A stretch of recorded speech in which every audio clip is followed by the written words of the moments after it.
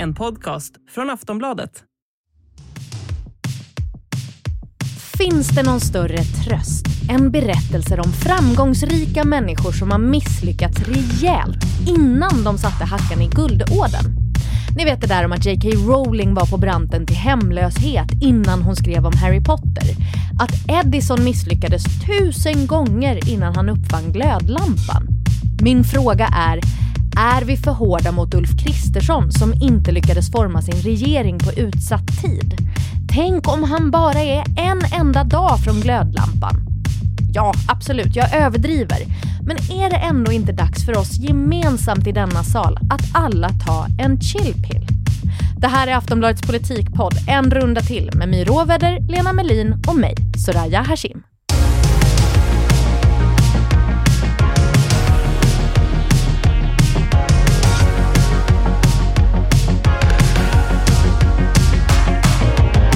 My och Lena, hej. Hej Soraya. Ska jag berätta vem som inte bildat regering i veckan? Ja, gör det. Ulf Kristersson. Igår var ju alltså hans dödlina för att bilda regering, men när han träffade talmannen för att berätta om resultatet så bad han om ytterligare 2 dagar för att, som han sa, ordna med de sista detaljerna. Efteråt så höll han presskonferens i riksdagen och jag såg alltid ett bakhuvud längst fram på första raden, Lena, när jag tittade på TV. Jag var i tid den här gången. Och jag vet att du också var där, My. Vad var er känsla när han sa orden från pulpeten? Ja, att han nyss hade sagt att han hade kommit i mål och sen hade han inte kommit i mål. Det var min känsla. Ja, det var lite antiklimax. Det är ju lite trögt just nu. Det hade varit kul att få sätta tänderna i någonting mer matigt än 2 dagars förlängning. Det var ju också några andra journalister i detta rum där presskonferensen hölls. Och några av dem ställde frågor och ja, vad ska man säga? Det var stämning. Men en hel månad efter valet så vet du som regeringsbildare inte vilka partier som kommer in. Jag sa inte att jag inte vet det. Jag sa att du inte vet det. Men varför kan du inte säga det? Kan jag formulera om det? Ja, det förstår jag att du skulle vilja. Men jag vill inte det, för jag vill berätta om allting i ett sammanhang. Ja, du sa att du ser framför dig en statsministerröstning på måndag. Hur ska det gå till om du ska träffa talmannen på fredag? Ja, låt talmannen svara på alla de frågorna. För det ska bordläggas 2 gånger. Ja. Men du ska träffa talmannen på fredag igen eller ringa honom eller? Liberalerna beskriver som att ni är lite stressade medan de inte är det. Håller du med om det? Varför är alla så hetsiga om det här? Alltså hur illa är det egentligen att han behöver 2 dagar till på sig?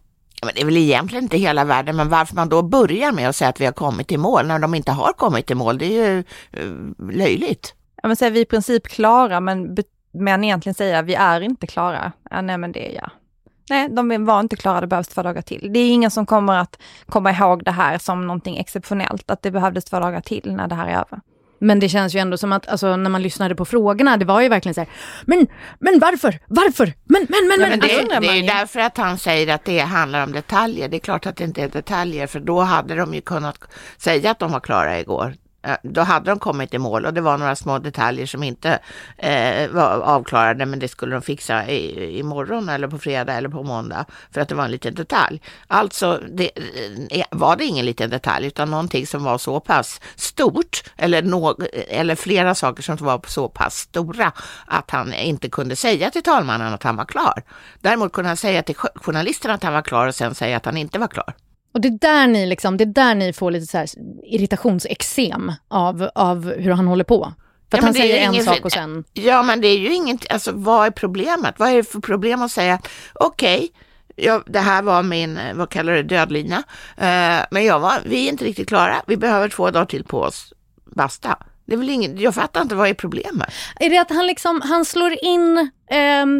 han slår in någonting inte helt perfekt lyckat i ett väldigt fint paket med väldigt stor rosett och fint papper, att han liksom försöker paketera det som att det är något mycket bättre. Du klär det så fint i ord.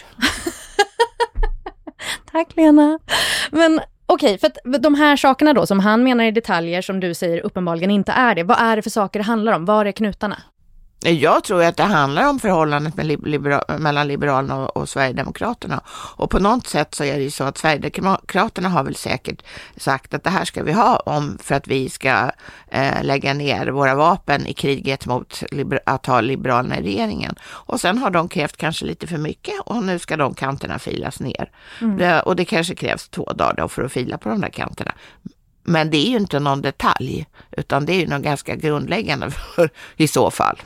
Vad jag hör är ett behov av så här, var rak bara, säg som det är. Ja, och det är som i nästan alla mänskliga relationer enklare än att hålla på och fjamsa. Jag kan ju inte räkna antalet gånger som jag under anställningsintervjuer antingen ställt eller själv fått frågan om man föredrar någon på en arbetsplats som är effektiv och kanske lite slarvig eller långsammare men noggrann. Och här tänker jag att man skulle kunna ställa den här situationen med Ulf Kristersson. Att för mig i alla fall, jag tänker att jag hellre vill ha en noggrann men kanske lite långsammare statsminister som ser till att allting är löst innan man ger sig in och styra så att det inte blir jidder sen.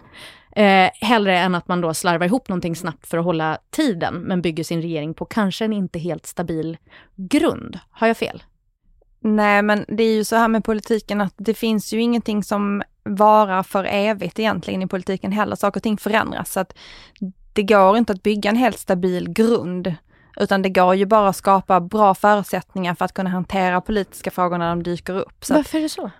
Nej, men för att verkligheten förändrar sig, situationen förändrar sig, samhället förändrar sig. Alltså just nu har vi ett samhälle i otrolig förändring. Inflationen, det är ingen som vet var det kommer att landa någonstans. Vi vet inte var räntorna landar någonstans, ungefär kanske. Vi vet inte vad det här kriget i Europa leder till. Vi vet inte hur lång tid det tar att bli medlemmar i NATO. Alltså det finns väldigt mycket som kan ändra sig, som kan ändra förutsättningarna. Så att det går, oavsett hur de gör och hur lång tid det tar nu, så är det ju liksom inte man bygger inte en borg utan man bygger någon slags eka moln. Jag vet inte, för att försöka vara lite modern.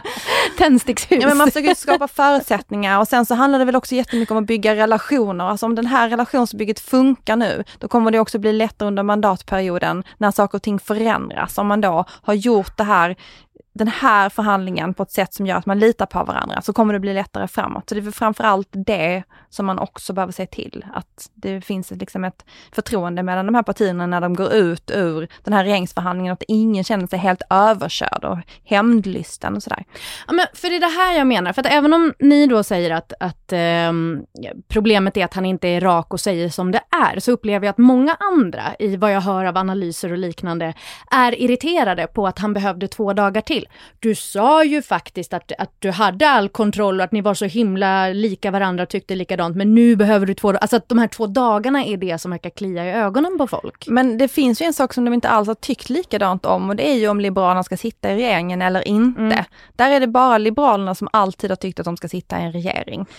Moderaterna och Kristdemokraterna har inte tyckt det, de har varit öppnare för det. Sverigedemokraterna ville ju inte alls. Så att, och jag tror att om det vi har sett läcka ut de senaste dagarna, så pekar allting på att det är här som problemet ligger. Ska de sitta i regering eller inte? Jag tror att min känsla är bara, men 2 dagar, vem bryr sig? Nej, men jag håller med dig, men det är ju att Ulf Kristersson säger vi har kommit i mål och så har han inte kommit i mål. Nej. Det är väldigt jobbigt. Nej, men jag har en människa som säger någonting som inte stämmer. Nej, men det håller jag med om. Sen håller jag med om att 2 dagar hit eller dit kan inte vara något särskilt viktigt. Nej, men det har ju nästan redan blivit ett meme. Det här med att man kan säga att vi är i princip klara när man absolut inte är klar. Det var lite som jag häromdagen när jag skulle till jobbet och de var så här, hej, var är du? Jag kommer om 10 minuter, så jag. Men egentligen så hade jag ju inte ens bytt om efter min löprunda. Jag är i princip klar, princip på väg. Jag är typ där. Jag är väldigt snabb, men alltså... Det är ju det perfekt. De har ju gett oss någonting otroligt starkt till vardagslivet. Chefernas chef har tillåtit oss att bete oss på det här sättet. Vardagslivet är ju så mycket lättare än efter det här.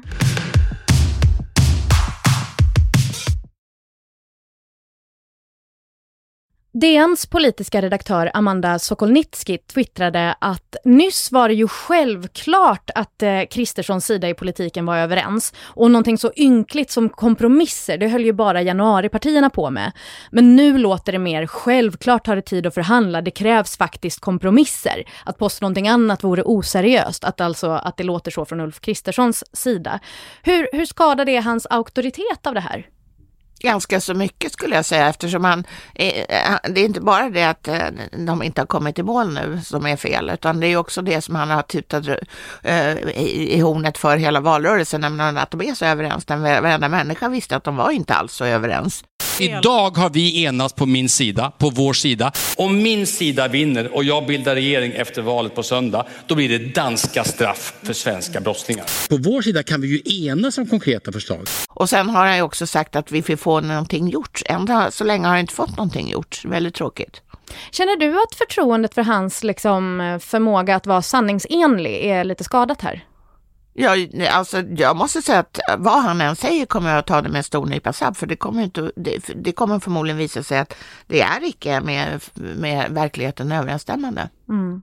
Känner du likadant mig? Ja, men alltså det är ju också så här, det är ju lätt i en valrörelse att hålla på med osaklig gapighet, att påstå massa saker som inte stämmer, men det är ju svårare sen om verkligheten kommer i kapp.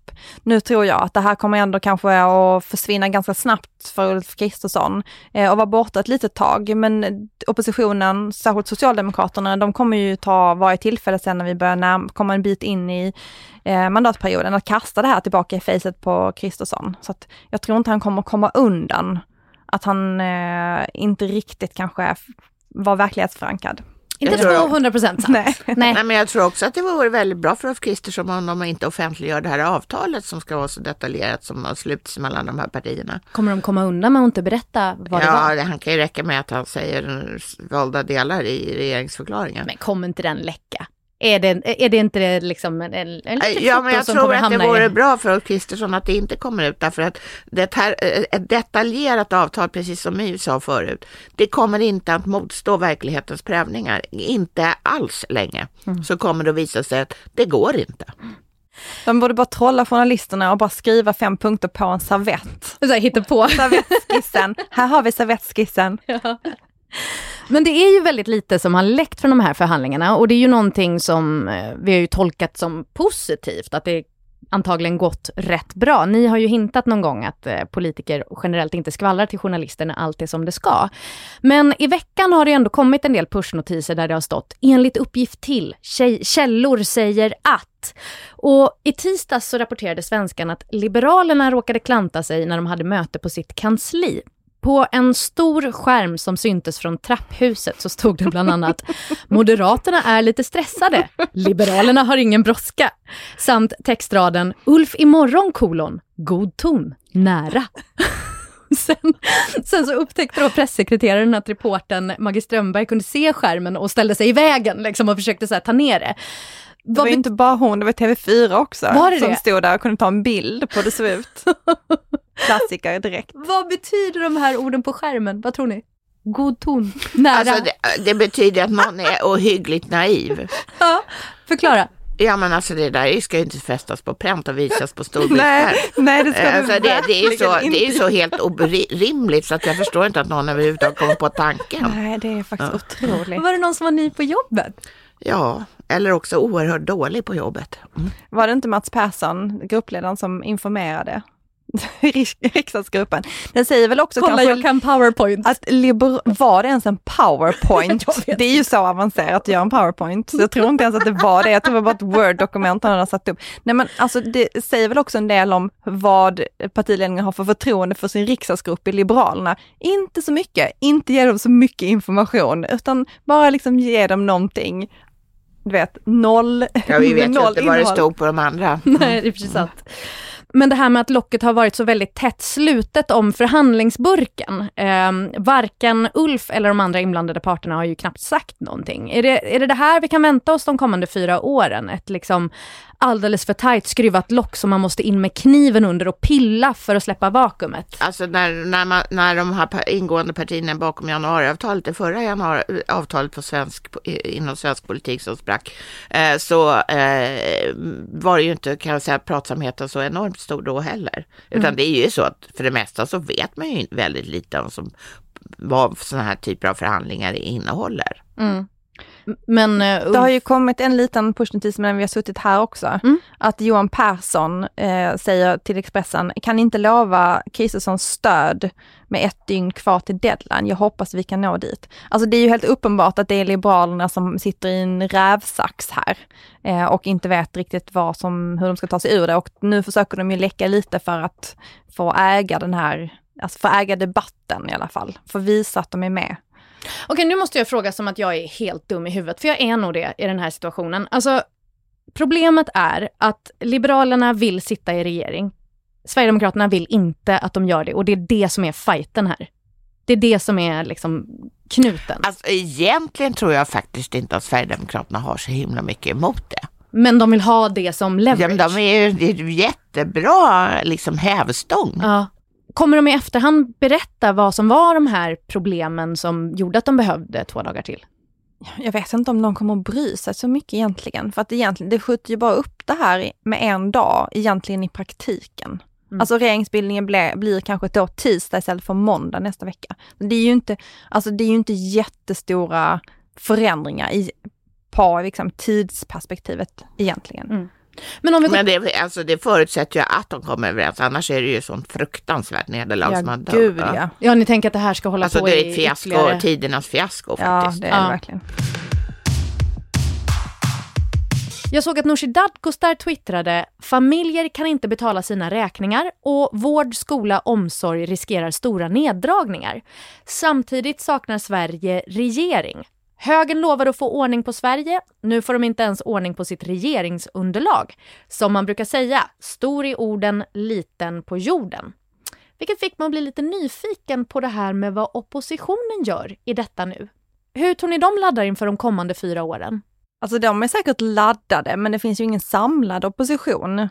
Det kan ju bli så i vissa sakfrågor, men de partierna som finns på den liksom oppositionssidan nu, de har ju sina egna problem. Centern ska ha en partiledarstrid, Vänsterpartiet är i chock över att deras strategi inte funkade i valet, att det inte gick så bra. Socialdemokraterna måste hantera att de inte ska regera, det är också en chock. Och jag har till och med glömt Miljöpartiet. Jag vet inte ens vad de Miljöpartiet håller på med. De är fortfarande lyckliga över att de fick 5,1%. Ja, så nu är det de har det bra. Nu är det såna här orangea chockfiltar från landstinget på alla. Lite så. De måste så återhämta det kommer ju sig ta lite. Ett tag. Men sen har vi inte haft ett regeringsskifte ännu. Det är ju den främsta orsaken. Att allting är ju lite i limbo. Men kommer de komma tillbaka som ett gäng tillsammans?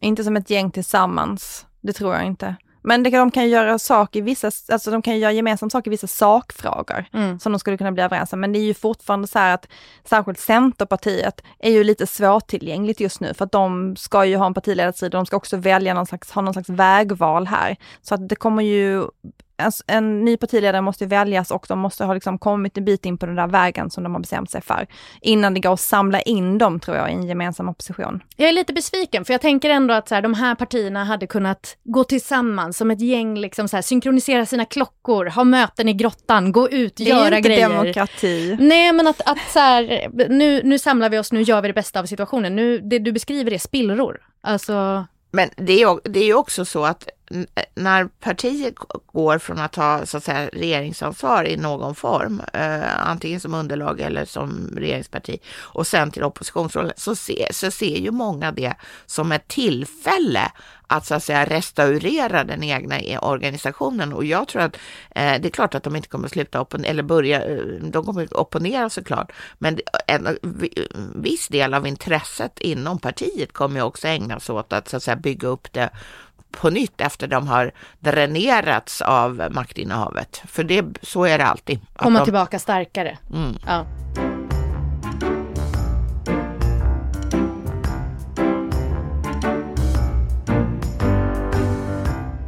Dags för frågelåda. Lyssnarna fortsätter höra av sig till er med sina frågor. Carl twittrade till oss och undrade apropå ett inslag i SVT som visade att allt fler inom Miljöpartiet vill att de byter ut systemet med 2 språkrör till en partiledare. Och det här är då bland annat eftersom Miljöpartiets språkrör ofta får lågt förtroende i såna här förtroendemätningar och att det kommer bli tydligare vem som är partiets röst om det bara är en person som leder. Och då undrar Carl, vad tror ni att det här skulle betyda för Miljöpartiet om de gick från 2 språkrör till en partiledare? Skulle det få dem att lyfta eller betyder det ingenting alls? Jag tror det skulle vara dåligt, ja. Varför det? Ja, men det är ju någonting som skiljer dem från andra partier. Och också, jag tror att en del människor tilltalas av att de har det här med en kvinna och en man. Och det har de, det är ju inte bara på språkrörsposten utan det är ju på massor av befattningar inom partiet. Mm. Nej, men alltså jag tror att Miljöpartiet när de har starka ledare, då ligger de ju bättre till i mätningarna. Ja, det var ett tag sedan sist. Så du menar problemet är inte formen utan problemet är personerna? Nej, och ett argument de har för att ha 2 språkrör, det är ju att det är rimligare arbetsbörda och att det går att ha ett liv. Man kan till exempel bli förälder, vara förälder, liksom göra annat vid sidan av, syssla med politiken på andra sätt än bara vara partiledare. Och det tycker jag är en bra ambition. Med vänlig hälsning från livspusslet. Sanna skriver så här. Läste att Carl Bildt gärna ställer upp och hjälper regeringen oavsett vilken regering som tillträder. Hur vanligt är det att nya statsministrar har kontakt med gamla statsministrar och vad pratar de om? Jag tillhör de samma parti eller samma sida så är det ju ganska vanligt. När jag kommer, efter regeringsskiftet 2010 så var det ju 2006 menar jag. Så var det ju ganska surt för då den här socialdemokratiska regeringen som då lämnade hade åtminstone en liten tillträdande alliansregeringen i princip dammsugit varenda hörn på allting, inklusive såna här faxlistor som var på tapeten fortfarande då. Så att de var jättesura och tyckte att de hade förstört liksom löjliga grejer som de lika gärna kunde varit bussiga och lämna kvar. Alltså att de hade saboterat för nästa gäng som skulle in. Ja. Och då antar jag att det inte var så mycket kontakt mellan statsministrarna. Var det Göran Persson och Reinfeldt då? Det var Göran Persson och Fredrik Reinfeldt. Men annars så brukar det väl... Alltså det förra regeringsskiftet mellan två block, det var ju alltså, innan 2006, det var ju 1994 och då var ju Sverige mitt uppe i valkampanjen för folkomröstningen om EU, så då var ju Ingvar Carlsson och Carl Bildt, de höll ju på att turnera runt tillsammans med Marit Paulsen och var de absolut bästa vänner för att folk skulle rösta ja. Men har Magdalena Andersson till exempel haft kontakt med Göran Persson när hon har varit statsminister? Hon har fått stöd från honom och så? Det tror jag absolut. Hon är ju gammal medarbetare till honom. Och Reinfeldt, hade han stöd från någon tidigare moderat statsminister? Alltså Carl Bildt satt ju i hans regering. Ja just det, du gör han ju. Så att det skulle jag säga 100%. Kontakt. Ja. Ja, fast jag vet inte om det var så mycket stöd. Jag tror det var mer så här att Carl Bildt gjorde vad han ville. Sköta utrikespolitiken, Fredrik sköta resten. Kör Kalle, gör din grej. Vad tror ni Carl Bildt skulle vilja hjälpa Ulf Kristersson med då? Jag antar att det har med internationella frågor att göra, för att det är ju det som, nu har han kommit ut med en ny bok som heter Mina krig, alltså Carl Bildt har kommit ut med en ny bok och hans erbjudande verkar ändå basera sig på hans internationella, så att säga, inte bara kännedom om olika konflikter och sånt, utan också hans nätverk. Och jag har väldigt svårt att tro att han har något att bidra med på elprissidan. Har Carl Bildt norra Europas friskaste självförtroende? Han har ett fascinerande självförtroende. Det är friskt, det mår bra, vältränat. Ja, det mår bra. Ja. Det får man säga, stuns. Har ni någonsin sett den här mannen vackla? Det skulle väl vara det här otroliga klippet när han sjunger 4 buggar om Coca-Cola och inser att han har blivit inmålad i ett hörn, att det där var liksom inte, det funkade inte, och blir liksom sur på sig själv samtidigt som han gör det. Vad var sammanhanget bakom det? Valrörelse. Ja, det är ändå mycket valrörelser. Ja, det var valrörelsen 91. Han blev inpetad i Bert Karlssons studio i Skara. Och en Coca-Cola, spela freestyle med fräck musik. 4 bugg och en Coca-Cola, av sommar och romantik. Nu måste jag berätta om en otroligt ovidkommande grej. Där han verkligen var klantig. Det var när han var statsminister. Och det visade sig när jag intervjuade honom att han inte visste vad Bingolotto var. Eller han hade väldigt klena begrepp om vad Bingolotto var. Det var ett tv-program som samlade halva svenska folket på veckoslutet. Och så nästa dag så skickades ett annat team upp till Carl Bildt som skulle lära honom att spela Bingolotto. För att det var ju nödvändigt att statsministern visste vad befolkningen ägnar sig åt så till en milda grad som just Bingolotto. Och då tänkte de att det är lika bra att vi börjar från början, så de sa så här: ja, men om man säger B12 då sätter du kryss här. Och då liksom brast det för honom och sa: jag är inte hur dum som helst. Hur kommer det sig att han inte visste någonting om Bingolotto? Alltså, vad säger de om honom som person?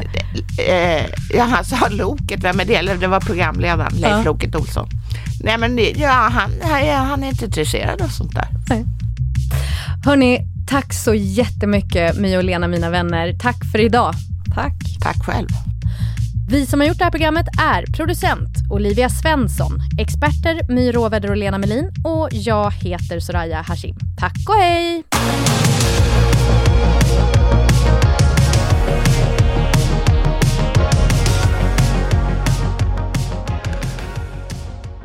Du har lyssnat på en podcast från Aftonbladet. Ansvarig utgivare är Lena K. Samuelsson.